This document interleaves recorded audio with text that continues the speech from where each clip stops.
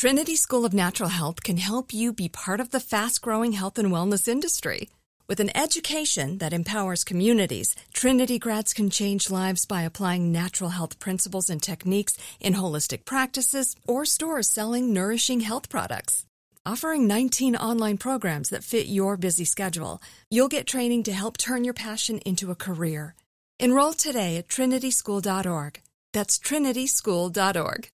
When you have health insurance, it's easy to forget about your out-of-pocket costs. That can be a lot of money. But are your bills accurate? It's estimated over 50% of medical bills contain errors. HealthLock can help. HealthLock technology securely connects with your insurance and flags any overbilling, wrong codes, and fraud. You can even have HealthLock work on your behalf to get money back from select past bills. To date, HealthLock has helped its members save over $130 million. To save, visit healthlock.com today. Live Nation presents Concert Week. Now through May 14th, get $25 tickets to over 5,000 shows. That's up to 75% off a summer full of your favorite artists like 21 Savage, Alanis Morissette, Cage the Elephant, Celeste Barber, Dierks Bentley, Fade, Hootie and the Blowfish, Janet Jackson, Kids Bop Kids, Meghan Trainor, Peso Pluma, Sarah McLachlan. Get tickets to more than 5,000 summer shows for just $25. Until now through May 14th. Visit LiveNation.com/Concert Week to learn more and plan your summer with Sean Paul, Sum 41, 30 Seconds to Mars, and Two Door Cinema Club.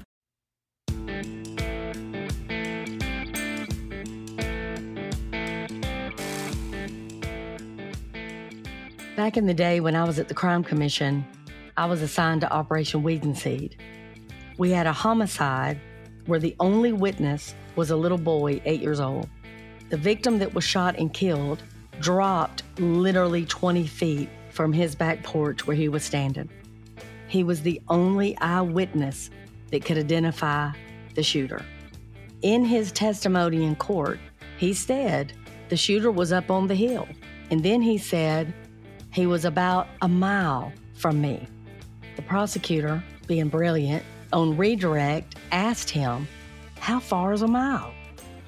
And he said, "About from me to the back door of the courtroom." Probably not even 50 feet.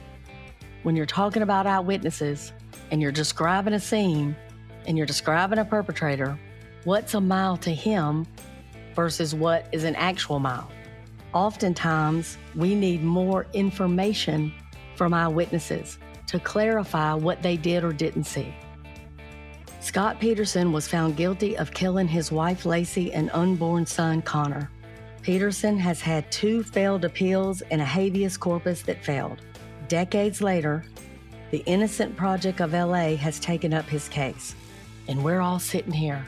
What is the new evidence? Is there any true new evidence? There's a burned out van. There's allegedly blood in the van. Who does the blood belong to? They're bringing up these eyewitnesses again. What did they see? Who did they see? When did they see this? But we have somebody with us that's going to be able to help us like no other. We have an investigative reporter that has literally been on this case from day one, y'all. Laura Ingle is one of those folks, boots on the ground. She and I agree 100% that you got to go. You got to go to the scene. You got to walk it. You got to understand it. You just got to breathe it in. You can't sit in a studio 3,000 miles away and tell about a case with any real authority. 72 hours ago, she was standing in the, quote, alley where the burned out van was, and she's with us tonight. Now, let me tell you a little bit about her. She ain't just an investigative reporter. She ain't just covered this thing for 5 minutes. She's been on it from day one. She's produced stories about it. She's been on documentaries about this case.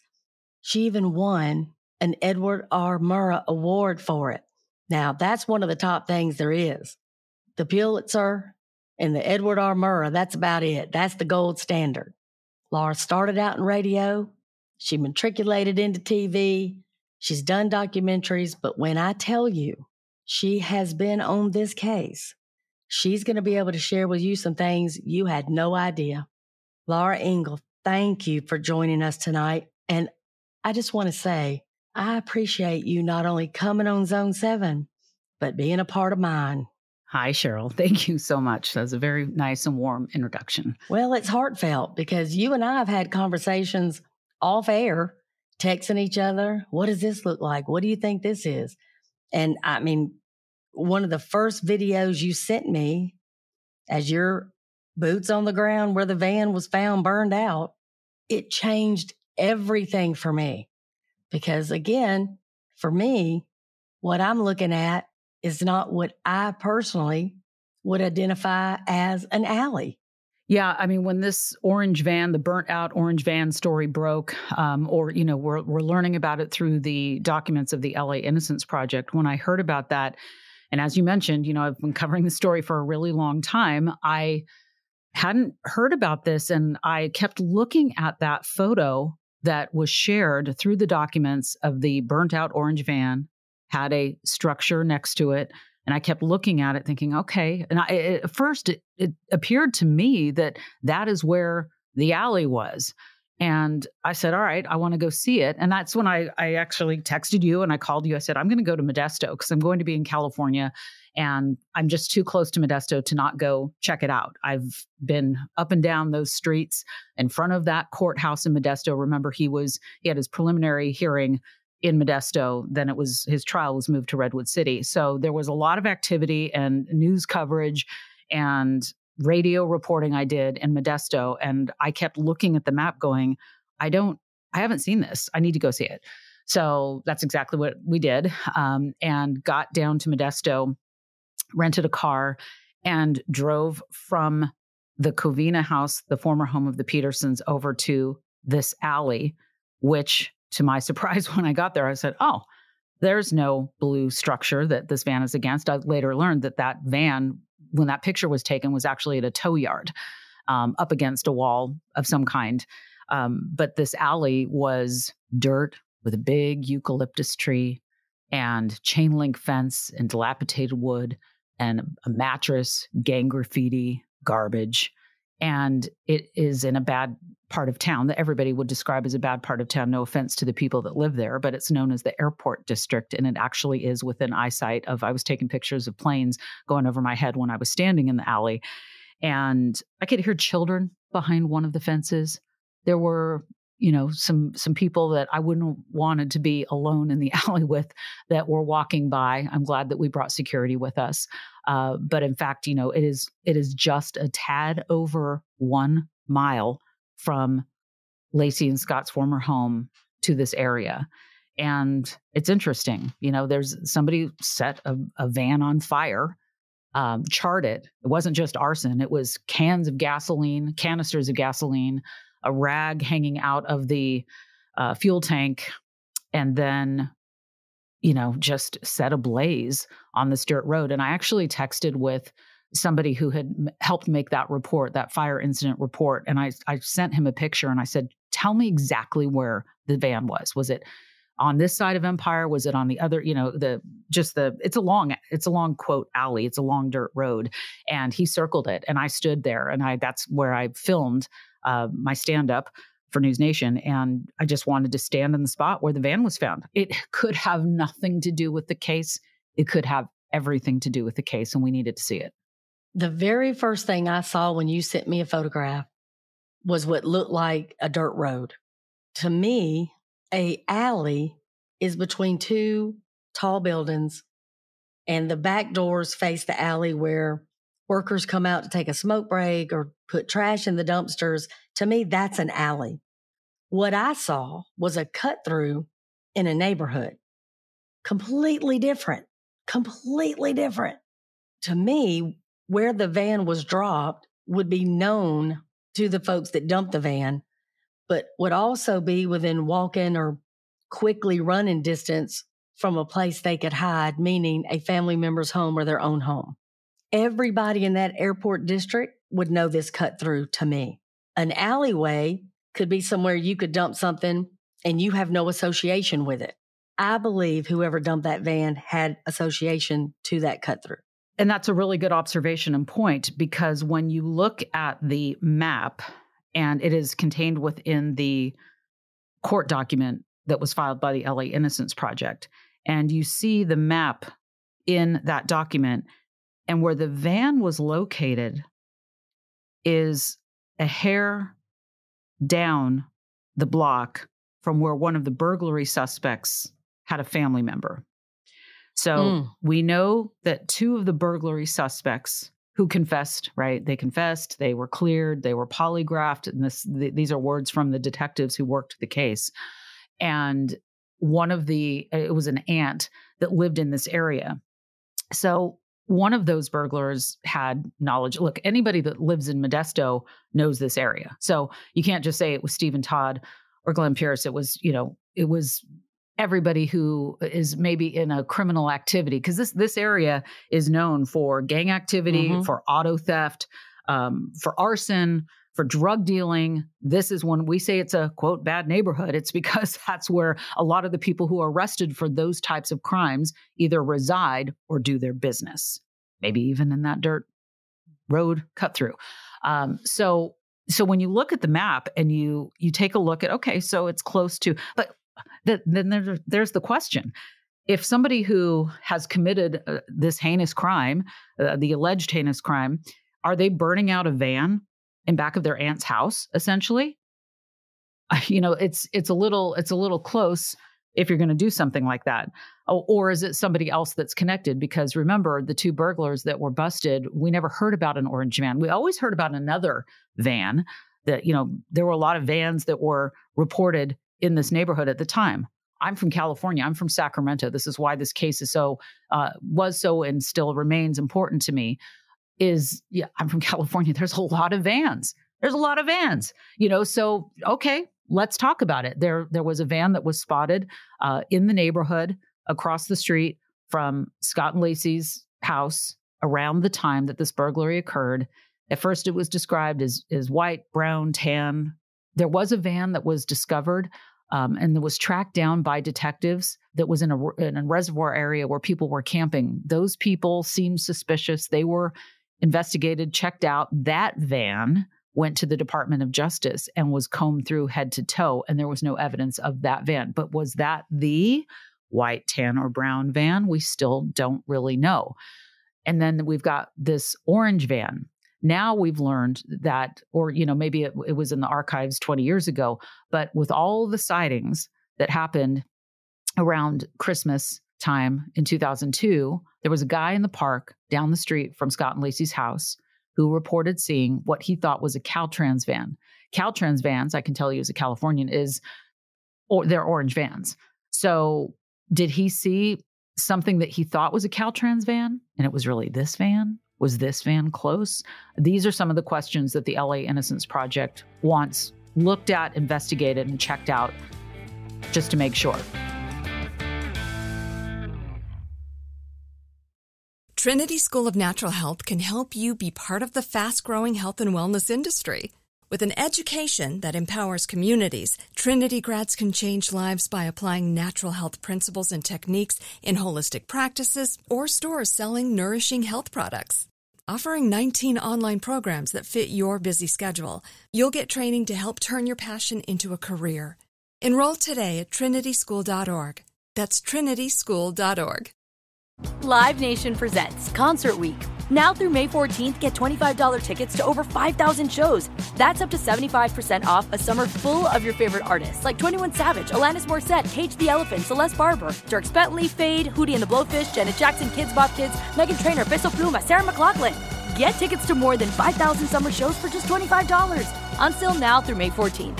Visit LiveNation.com/Concert Week to learn more and plan your summer with Sean Paul, Sum 41, 30 Seconds to Mars, and Two Door Cinema Club. Are you looking for the perfect move-in ready home this spring season? Now's the time to buy at Fisher Homes. For a limited time only, enjoy below-market interest rates starting at 5.375% APR, 6.139% APR. With these exclusive lower rates, you can save hundreds on a move-in ready home and start enjoying the benefits of homeownership even faster. Schedule your personal tour with one of our new home specialists at FisherHomes.com and make this spring the season you find your perfect home sweet home. Financing provided by Victory Mortgage, LLC, NMLS 461249, Equal Housing Lender. Nobody wants an innocent person to go to prison. Nobody. But this van, to me, is coming up out of nowhere. This was never part of the larger conversation at the time of searching for Lacey. It never came up during trial that I remember. I have a hard time thinking that one or more people kidnapped Lacey, put her in this van, killed her, drove over to the water, somehow dumped her unseen. They don't have a boat. They got a van. Then pack up in that same van with blood all over it, drive back past near the kidnapping scene, and then dump it in a known area where you know police, anytime you've got something stolen or whatever, they're going to go through that cut through looking for the car. And that's where they dump it. That seems off to me. You're right. I mean, there's two narratives here. There's the narrative that we learned and lived through with the search, the investigation, the discovery, the trial, the sentencing. And, Scott is guilty. He's in prison.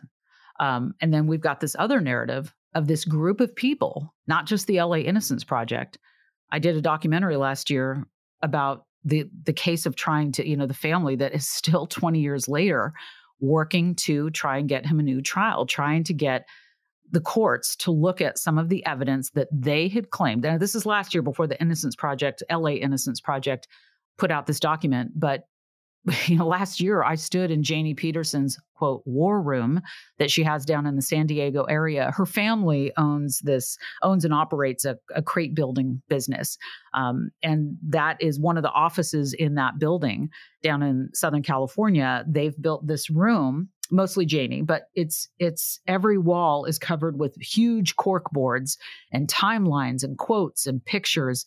And they have been building this and talking about it. They have meetings with people who believe that Scott is innocent, going over all the things that we're talking about and others, the witnesses who say that they saw Lacey Peterson after Scott Peterson had gone to go fishing that day.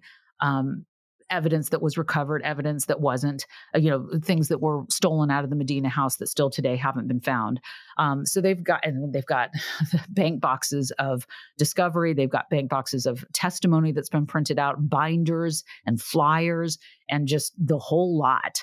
This has been going on behind the scenes for years. People think about the Scott Peterson case and they think, well, he's guilty, he's in prison, sure, fine. But in the background, there's been this effort. There's a website. There's, look, you go online and you've got a lot of people that say, look, he's guilty. Come on. The tapes, the amber.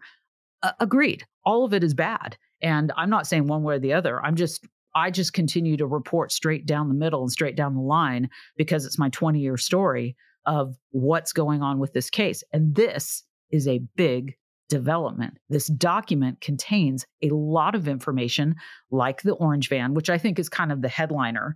But there's a lot of other stuff in here, witness testimony that they want to go back.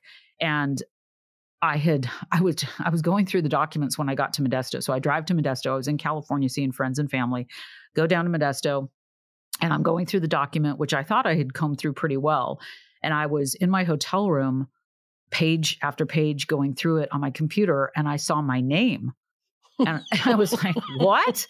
And it was buried way, way down deep. And I said, okay, all right, let me just settle my eyes on this. My name is in here. And my name was in the LA Innocence Project because they want Modesto police records of something that now retired detective Al Brocchini told me in the interview, that they had checked out other witness sightings of women in the neighborhood walking dogs. He said, we already checked those women out. It wasn't Lacey that these witnesses saw. They saw these other women. Well, I guess the LA Innocence Project and others have gone through. They said there's no police record of these other women. So we want to see, okay, you say that you've checked out other women and it wasn't Lacey. Where are the police records about that? And that is what is another thing that they say is missing, that they want documents on. Two things. One, that proves the Innocence Project of LA has done their homework because they've watched everything they can find, right? And they've pinpointed you, and you had an interview, and now they need this cleared up. That's pretty good. I mean, that tells you they're not just looking at the front cover sheet, right? That's right. Exactly. And then the other thing is you have maintained, you're just Switzerland, right? You don't ever come out and say, I think this or I think that. you report as steady down the road as you can so that people have all the information to make up their own opinion. I, on the other hand, will gladly give you my opinion, and here it is. How lucky is the real killer that Scott Peterson was Lacey's husband? And this guy is not only having an affair, he chooses to not call 911 when he realizes she's missing. He does not report her missing. He don't look for her. He says the night before to his sister-in-law and wife, I'm going to go golfing tomorrow. And he doesn't go golfing. He goes fishing. And he's at the exact place, fishing, where his wife and unborn son surface after being murdered. While a vigil's going on, he's not participating in the vigil. He ain't crying. He ain't sorry. He's not sad. He's on the phone with Amber, the person he's having the affair with. There are things that occurred during the investigation, like Lacey's hair on a pair of pliers inside a toolbox inside his boat. That's bad. The fact that he was making homemade anchors and she was weighed down. That's bad. The fact that he gets $15,000 cash and dyes his hair and grabs his brother's ID. That's a bad look. To me, all of these things, when your best friend turns on you, your mother-in-law turns on you, there is nobody, not anybody you worked with, went to church with, went to school with, lived next door to, nobody is coming forward saying there's no way Scott could do this other than his sister-in-law. I understand. And a lot of people agree with you, obviously. Like we've been covering this for so long. And when all of this stuff happened with the LA Innocence Project, I called up Detective Bueller, who was on the case, and he was one of the first to get there when this happened. And he and Brocchini were assigned to basically clear Scott. That was their job, was let's just clear Scott Peterson, and so we can move on. And I think that's pretty standard, right? That they've got to make sure the husband didn't do it so they can focus. But he said, we just couldn't clear him. Just one thing after another kept happening, and we needed to stay on that. Now, as I went back and was listening to, I even went back and was listening to some of my coverage and the coverage of the stations I was working for at the time about what was happening while Brocchini and Bueller were focusing on Scott. There was this whole other thing with Detective Cloward, and he led the charge. I mean, they had helicopters in the air. They had people in the park. They had bloodhounds. I mean, they were looking. So I know that there's a narrative of they focused on Scott and they didn't pay attention to any of the, you can go back and watch all of the things that happened back in late 2002, early 2003, that there was obviously, I mean, if just to remind people of how thorough, and that's why everybody paid attention to the story. Like the world descended upon Modesto. Where is she? Everybody, myself included. I mean, that was how I came to the story in the first place, because I saw her picture. I knew how close it was to my hometown. And because if you have a microphone or a camera, you wear it like a badge, like I can help. Let me help. Let me get the story out there. Is there somebody that saw something? That is the greatest gift of this job, is to try and help people. I can talk about it. I can tell you what's happening, but like if there is somebody missing, if that's somebody that I put myself in the shoes of a Sharon Rocha, of the girlfriends, the best friends from high school, who I have that same type of group in Sacramento. And if one of us went missing, I know that every single one of us is going to be on the case. Let's go. And that's where I was. That's where all the reporters were. That's where the world was, it seemed. I mean, there was stuff going on internationally. People were watching this our troops were watching this case unfold. Where is Lacey Peterson? Everybody wanted to know, and everybody who could wanted to help and did. Let's talk about that picture. She's sitting in a little burgundy jumpsuit, smiling. She looks so happy, and she is so pregnant. She's just adorable. And at the time, one of your best friends was pregnant. And so this story, not just geographically, but emotionally. It did. And to that point of just, imagine one of your own friends. I saw that picture and I said, oh my gosh, that reminds me so much of my friend. Like, what would we do? What would we do if my friend Amy went missing? There would probably be no meals in those first 48. Like you are not taking a nap. And she wasn't just a little pregnant. Like you could not see her walking down the street and not know she was pregnant. There's no way. Mm-hmm.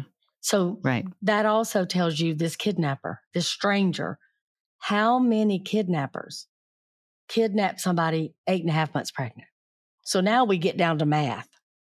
I mean, if it is so minuscule that it just doesn't even seem possible, again, your focus is going to go back on the husband.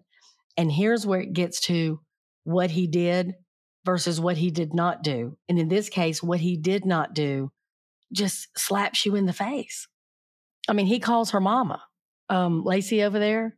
Now, Lacey's car's at the house. So that means somebody would have had to come and pick her up. He already knows that. He found the dog wearing the leash, allegedly. So he should know immediately something is wrong. And it's Christmas Eve. And see, that's another thing.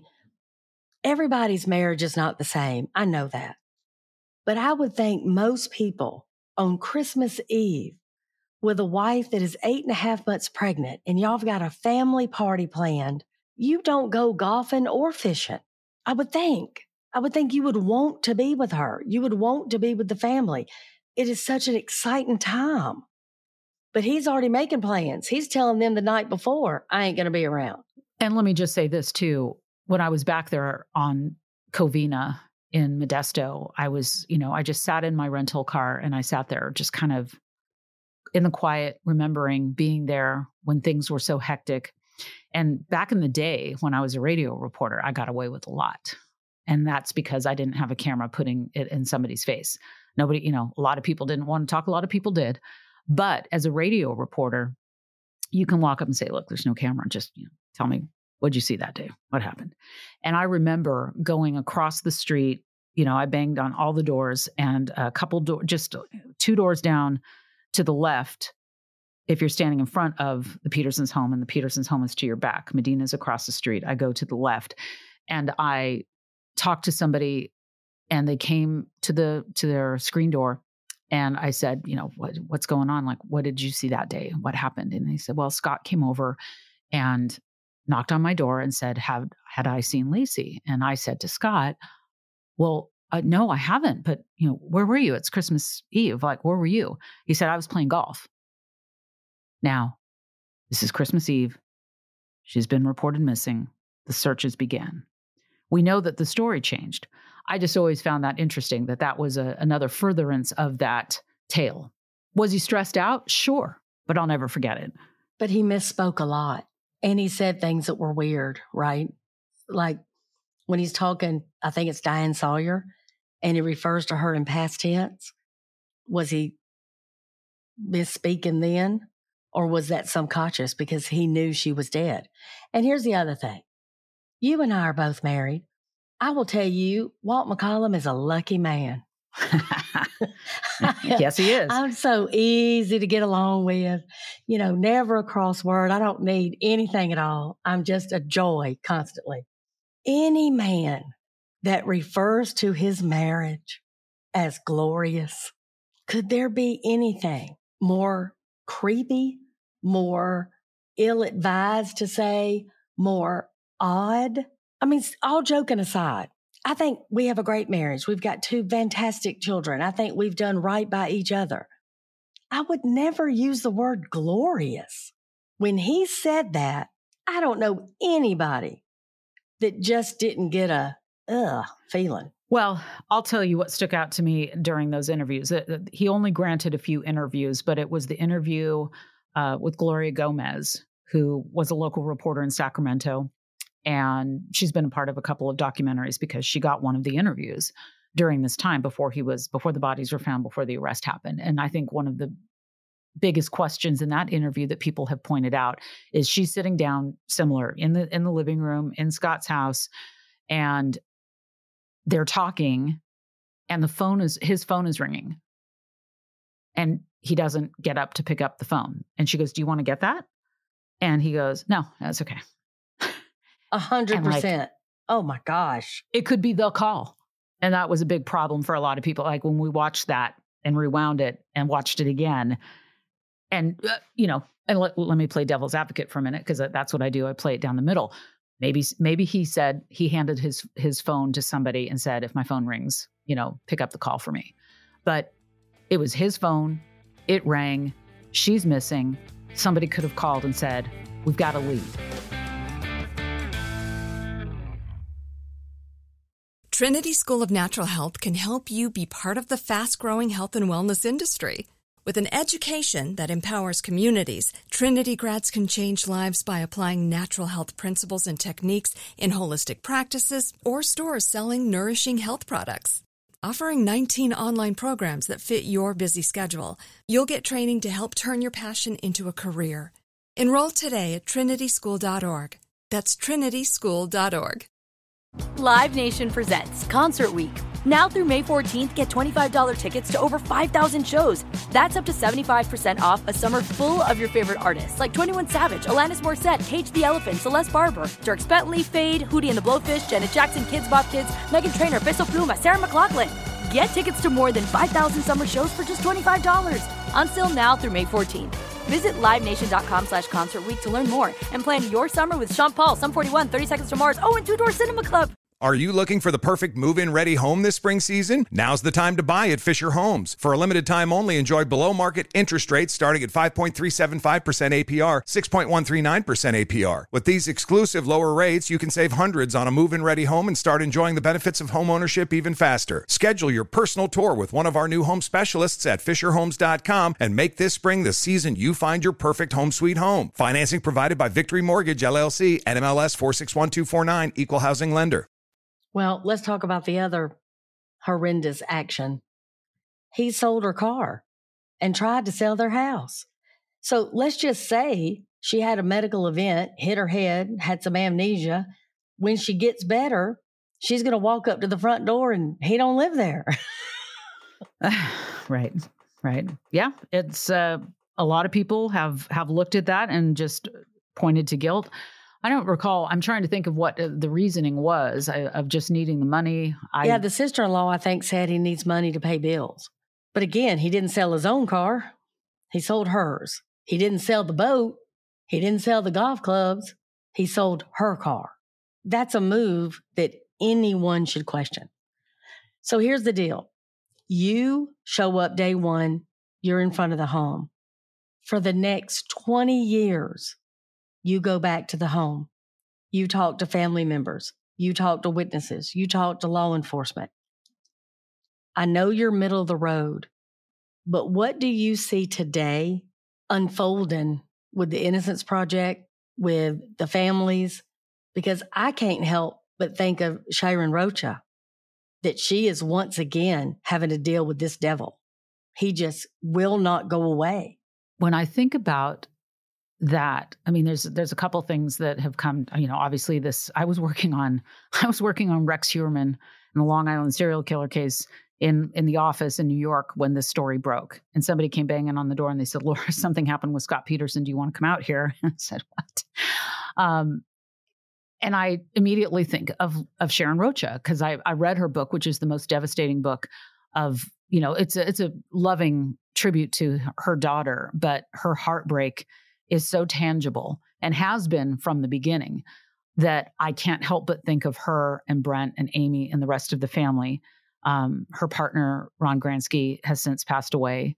And I just remember seeing the grief then, seeing it in the interviews after, and they have not, to me, I mean, I've reached out and I think they're done talking about it, and they chose not to go through another trial when his death penalty was overturned. And, and that tells you something. They can't do it. They don't want to do it again. It's too hard.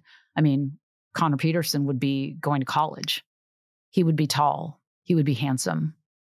He'd have his own car. He might have a girlfriend, and that's what I think about that's like kind of the first wave that hits me when something comes up about Scott Peterson, and my heart breaks, and I keep the victims' families in my heart. And that includes the Petersons.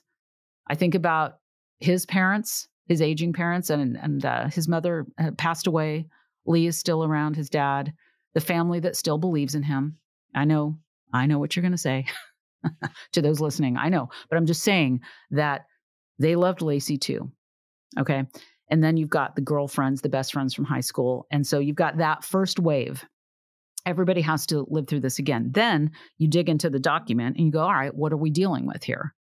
And when I heard about the van, and there's just a couple of things I want to point out, these pictures that we talked about, the picture of the orange van up against the blue wall that's in a tow yard. When you look in the back of the van, my husband actually pointed this out, there are cinder blocks in the back of the burned out van. There are these gas canisters in the back of the burned out van. And then when I scroll through the document of the declaration of the fire investigator and what he wrote down, and the reporter, the producer who ended up going and finding this guy, he opened the door and he said to the producer, I've been waiting 10 years for somebody to come and ask me this, or maybe more. He said, I've always wondered why this wasn't checked out. And everybody initially heard this report and said, where was this guy? Where's this guy been? Well, if you go through the LA Innocence Project and you read his declaration, he was right there. He describes going with a police detective to the yard where this van had originated from. It belonged to a rigging company and a guy named Terry Bowden. That's who it was registered to. They did go and interview him. He said, I think the van was stolen and all of my employees had access to that van. Talked about Bobby Riggs, the last guy that had access to the van. Checked out Bobby Riggs. Bobby Riggs said, yep, I borrowed the van and I put it back on December 27th. Well, the van was found burning in flames on Christmas morning. So there was an investigation done. There was evidence taken. And in this declaration, it describes, Brian Spitulski is the fire investigator, and he describes, going to the yard and talking to the van owner, going back, and it was towed to a tow yard. And then somebody realized along the way, this could be evidence. They take it to the Modesto Police Department warehouse, and they actually had the sense to cover it because all of us were there. Now we learn that they covered this with a tarp, put it on a flatbed, and towed it to the Modesto Police Department out of our prying eyes to see what's what. And they do test it, and they do realize that there is blood after they remove a gas canister that's in the middle of the mattress. They pull up the gas canister, and there's the stain. And everybody goes, oh my God. And they test it. And so there's just more information. And it's just still a question. It was tested. It seemed, came back. They put it in a tube. You would know more than that than me, that they put something in a tube. It turned blue, and that showed it was human blood. And then it went to the Department of Justice. But then what happened? Now, we could find out that the Department of Justice tested it, and it wasn't Lacey's, and that's it. Or did they? Did they test it? Is DNA technology today so advanced that we could learn something more from that piece of mattress cloth that was cut, preserved, logged? Let's test. I mean, that's the idea. Let's test it and find out. And then when I talked to Detective, now retired, Al Brocchini, he goes, look, it's not going to be Lacey's blood. He goes, and if it's somebody's blood, whose blood is it? Maybe there's another crime we need to be talking about here. Here's the reality for me. Arson most often is to cover up another crime. So whatever happened inside that van should be paramount to law enforcement. And you can take Lacey Peterson completely out of that equation, and it should still be paramount with that amount of blood. Most people do not have 5 cans of gasoline in the back of their van. This means to me, somebody had to go get cans, go get gasoline, come back, and then do the arson. So they went to great lengths to try to cover up whatever was inside that van. The photograph you sent me, there's a clear pattern on that cloth, and it looks rectangle. it looks like the blade of a knife laying flat, being cleaned off, is what it looks like to me. I need somebody to clarify what we're seeing. And there's a second thing, Laura. Let's talk about the Virgin Mary statue. Well, in this LA Innocence Project document, there are a lot of sworn declarations. And I found it really interesting that the declaration from Susan Medina, remember, she's the wife that lived across the street, the Medinas. I found out this week when I was in Modesto that they do still live in the neighborhood. They just don't live in that house. But neighbors I spoke to said they're still here. They just live, down the road. They stayed. They just moved out of that house. And the declaration of Susan Medina talks about when the police came over. Obviously, the world is, right there on Covina. And she talks about being in the house and looking around at all the things that are out of place. And she said that there was a Virgin Mary statue that had been moved during the burglary of her home. And she says that she pointed it out to investigators, said, they clearly touched that. And she said they didn't touch it. They didn't fingerprint it.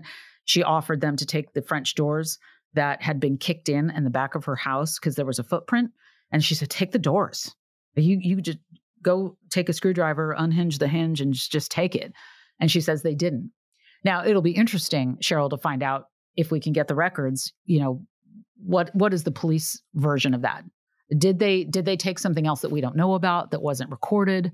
I don't want to, you don't want to say, well, the Modesto Police Department did absolutely nothing. But Detective Bueller told me, he said, this was the most well-investigated home burglary in the history of Modesto or California. Like, we went up and down and we checked out everything. We got the guys. But when you hear it from Susan Medina, who was the eyewitness who opened her doors after coming home from Christmas and said, oh my gosh, somebody has ripped through my house, stolen our safe, took out, there's a hammer that somebody took out of my husband's shop and they used it for something. Can you take the hammer and can you fingerprint that? She says they didn't. I have a mantra, and it's every test on every case every time. And the reason is, if you fingerprint the doorknob and get a decent print of a perpetrator, that's great. But if you have more than one perpetrator and you don't fingerprint the Virgin Mary statue, you may not get the second person inside that house. Do all of it. There's no excuse not to do all of it. It's 30 seconds at the most to fingerprint that little statue. And the question is, if true, what's the reason? I want to read you just a quick passage. Well, I'll read you the end of this declaration of Susan Medina. What's interesting about Susan Medina, she talks about how the neighborhood was very close-knit. Our neighbors all looked out for one another and would take notice when something was amiss in the neighborhood. I recall instances of seeing Lacey interacting with people out on the street. In one instance, I was inside my home and recall Lacey yelling at some teenagers who were in her yard and telling them to get out of her yard. I also recall having a conversation with one of our neighbors, Lil Erkent, about an incident she witnessed involving Lacey. Lil told me she witnessed Lacey confronting and yelling at some people who were fighting in the street on Covina. I believe that conversation occurred after Lacey's disappearance. It doesn't make sense. We both commented on how Lacey was feisty and protective in that way. Lil, who was herself Portuguese, commented that it must be the Portuguese in Lacey. I recall another occasion when I was outside my home pruning some of my plants. Lacey spotted me and came up to me because she saw I was doing a terrible job of pruning. She told me in a polite way I wasn't pruning my plants correctly, and there was a better way to do it if I wanted to help them grow better. I recall that while thinking Lacey was very polite, it was also very bold of her to come and tell me how to do my pruning. Talking about the presence of homeless and transient people increasing when the Modesto Gospel Mission opened at the corner of Yosemite and Rufino Avenue. I recall that every morning around 6 a.m., the shelter would close and the occupants would have to leave for the day, many of them traveling on foot through our neighborhood. With the increase in foot traffic, we also started to have more people digging through our trash and recycling on a regular basis. We started taking added precautions when we noticed an increase in foot and bicycle traffic on our street. On December 24th, 2002, we were in the final stages of constructing a covered patio in our backyard. The covered patio was on the south and east side of the house as depicted by the shading below. I've got the diagram. It's in the document. They saw somebody. I don't know if you've ever heard this part, Cheryl. They left their home at 10:30 a.m. on December 24th to go out of town to visit relatives over the Christmas holiday. We locked the gate to our backyard before leaving. As we were driving down Covina, Rudy pointed a man out to me that looked suspicious. The man was wearing a flannel shirt and was slowly riding past our house on a bike while heading north on the east side of Covina. He was not actively pedaling when we passed him, but was kind of slowly walking his bike. He was a white man, and the look of him made me feel uncomfortable. He looked out of place, and something about him made me nervous. So we circled the block by turning right on Encina, right on Santa Barbara, right on Highland, right on Edgebrook, and right on Covina. It would have only taken us less than a minute to circle the block. I did not see the man when we drove back by our home on Covina. With the way Covina is situated, he had taken the path into the park. We would have seen him by the time we circled back, but we did not see where he went. When we returned from our trip from LA, December 26, we were shocked by the presence of so many media on Covina. After showing our IDs to Covina, we approached our house. I remember Rudy noticing our dolly in the front yard as we pulled in. Rudy entered the back doors of our house, which had been kicked in, and had me wait outside. Rudy then came running out of the house and announced that we had been robbed. Immediately, the police, which were focused on the Peterson's home, started coming over to us and our residence, and we reported the burglary. The detectives were going back and forth between the Peterson residence and our house. I remember being concerned that with all the media there, that the reporters were going to think that we were suspects in whatever had happened at the Peterson home, since the police were now looking at our house. I was also concerned because they were not wearing shoe coverings when going back and forth between the houses, and I was concerned about cross-contamination of evidence. At some point, I remember Doug Lavelle coming over to our residence. He was working with the Modesto Police Department. I knew Doug's wife, Peggy, through work. I recall Doug coming into our house to look at evidence. I walked him and the detectives through the house, pointing out things that were out of place. I had just cleaned the house ahead of our trip, so I could tell what had been touched by the burglars. I recall offering to the police that they could take the French doors if they needed them as evidence. I remember they had been kicked in and there was a footprint on the doors. They declined to take the doors. I remember when we entered our master bedroom, Rudy's hammer from his shed and one of his work gloves were on our bed. The head of the hammer was wrapped in the glove in such a way that made me think it was being used to suppress the noise of using the hammer to hit something. I do not believe the police collected either the hammer or the glove. I cannot recall whether they swabbed or checked them for fingerprints. Also on the bed was a statue of the Virgin Mary, which had been on top of the safe. Again, I recall pointing out to the police so they would know that the burglars touched that. Next to the statue was an envelope that I kept our monthly allowance of cash in. I recall there being about $400 in the envelope when we left. When we returned, the envelope was missing the majority of the cash. When I suggested that police fingerprint items in our home that had been touched or disturbed, the detective told me that I, quote, watched too much CSI. So that's where the LA Innocence Project is concerned and wants to know what happened with some of these items. And she ends this in her last statement, sworn declaration, July 29th, 2023, just last year, ending with, I have always been bothered by the lack of investigation of the burglary of our home and the possible connection to Lacey's disappearance and murder. Signed, Susan Medina. When you have an opportunity to take 5 more minutes, do it. Take the statue. Take the doors. Throw fingerprint powder all over that place. Measure everything. Make the victim feel like that you are doing everything possible. And let me address the TV comment for one moment. That is what people know. That's where they get their information. So when you say to somebody, well, I can't fingerprint a brick, and you want to move on, take the brick. You can get DNA from it. Don't tell them what you can't do. Take 5 more minutes, not even, to pick the brick up, put it in a bag, tag it, and take it with you, and see if you can run some tests to make them feel like you have literally done all that you can do because you did. Trinity School of Natural Health can help you be part of the fast-growing health and wellness industry. With an education that empowers communities, Trinity grads can change lives by applying natural health principles and techniques in holistic practices or stores selling nourishing health products. Offering 19 online programs that fit your busy schedule, you'll get training to help turn your passion into a career. Enroll today at trinityschool.org. That's trinityschool.org. Live Nation presents Concert Week. Now through May 14th, get $25 tickets to over 5,000 shows. That's up to 75% off a summer full of your favorite artists like 21 Savage, Alanis Morissette, Cage the Elephant, Celeste Barber, Dierks Bentley, Fade, Hootie and the Blowfish, Janet Jackson, Kidz Bop Kids, Meghan Trainor, Peso Pluma, Sarah McLachlan.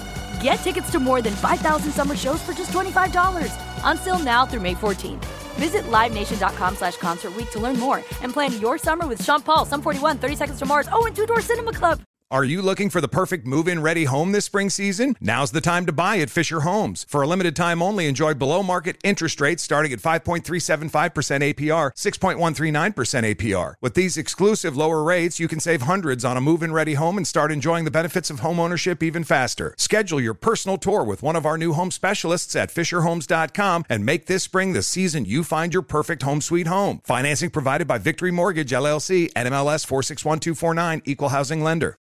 I do believe your job is so important. And I tell people this all the time in small towns. Your police department may not have a drone, but your TV station does. And if you've got a child or an elderly person missing, ask for their help. Get that drone in the air. If they cover it, fine. But use the tools that are available to you. I agree with you 100%. There was nobody better to get on this thing quicker to search for her than the media. And the media that gathered at the Red Lion Hotel and that, got the flyers, record, we see the desperate panic and grief on the faces of Sharon Rocha. I mean, if you just go back and you look at the difference of actions of just the look on their face, and everybody handles things differently. And we have to keep saying that over and over again, especially with this case. But that desperate grief, that is that guttural feeling that you experience when you listen to Sharon Rocha at the microphone, please, if you have her, bring her back. And you hear Lacey's biological father break down. And then, you see, and then people would say, but look at Scott Peterson. He's walking his dog. He's going, he's handing out a few flyers and he's leaving. That was what was so suspicious in the beginning as well to many people. And people wanted to know, why aren't you driving down the street? I recall having somebody in my life missing for a few hours, and I got in my car and I rolled down both windows and I went up and down the street screaming that person's name. And I knew I looked like a maniac, but I was so desperate that person was injured, had fallen, might be unconscious. I remember that fear, and it is real when it happens. And we saw it unfold in real time in front of our cameras and microphones during that time. And when you watch, just the different side of that, it's hard to wrap your head around it. We just have to listen to his explanation on that. He's in prison. Jury found him guilty. But that's something that always stuck out to me. You've been on this case 20 years, and I worked Natalie Holloway for 17, 18, and I've watched her mom. And most recently with your hand taking a plea. When I sat with her mama a couple of years ago in front of a chapel in Aruba, it was me, Beth, and Nancy Grace. And it had been all that time, 17 years. And we were just sitting in silence, letting Beth just take it all in at the chapel where she first felt any peace at all. And she turned to the two of us and she said, I know you think I'm crazy, but I brought Natalie's passport just in case. And I know you feel this way. There's a time where you stop being a reporter and you stop being a crime scene investigator and you're a mama. And I know with Sharon Rocha and with Beth Holloway, you and I have both had that experience where after you have that baby, something happens to you where you can't hear about a missing child or a murdered child, or where you're not affected so deeply and so differently that yes, you can still, do your job professionally, but there's part of you that now just kind of has this overlay, and it's different. It's more personal to you. And when you're involved in a story like this one, or Natalie Holloway, or the Yosemite murders, which I covered, or the Connecticut home invasion story that I did every day of that trial too, you have to compartmentalize while you're doing your job. But at night, when the lights go out, I see their faces. I want to help bring answers. And I know that victims' family members, and I don't blame anybody who doesn't want a camera in their face asking them how, that's the thing, Cheryl. When I covered the trial of Scott Peterson, and I was outside of that courthouse every day waiting for my press pass and getting a seat in the courtroom, and I watched the family members come in, there was something about Sharon Rocha that reminded me of my own mom. And I didn't want to chase her. I didn't want to put a microphone in her face, and I didn't need to ask her how she felt because I could see it. I could see it and I could describe it. And as a radio reporter, I felt comfortable in my reporting abilities that I could talk about watching her go up and go out into that courthouse. And I never felt the need to do that. I didn't want to do that to her because she was already just being annihilated with media. Laura, will you describe for us Lacey in the jumpsuit photograph and what the prosecutor did during the trial? We had a lot of exhibits in court, and one of the most powerful examples of a double life that Scott Peterson was living was when Lacey Peterson went to a Christmas party by herself. And she was dressed up in this kind of ruby-colored, beautiful jumpsuit with jewelry and a big, broad smile, sitting in a chair because she was pregnant, and her doctor had told her to, stay off of her feet. According to testimony, we heard about that. So there she is sitting at a Christmas party by herself. And they put up on the other side of the screen a picture of Scott Peterson and Amber Fry the same night. And that's what he was doing.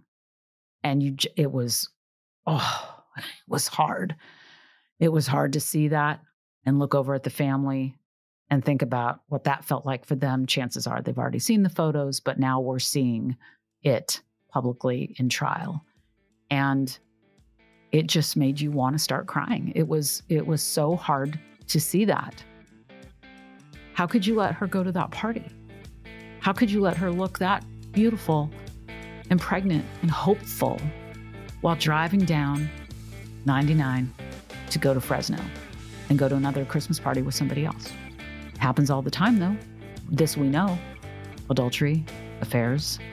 But to see it in vivid color on a huge screen inside of a courtroom, is painful. I'm going to end Zone 7 the way that I always do, with a quote. I would have liked to personally have prosecuted Scott Peterson. Nancy Grace. I'm Cheryl McCollum, and this is Zone 7.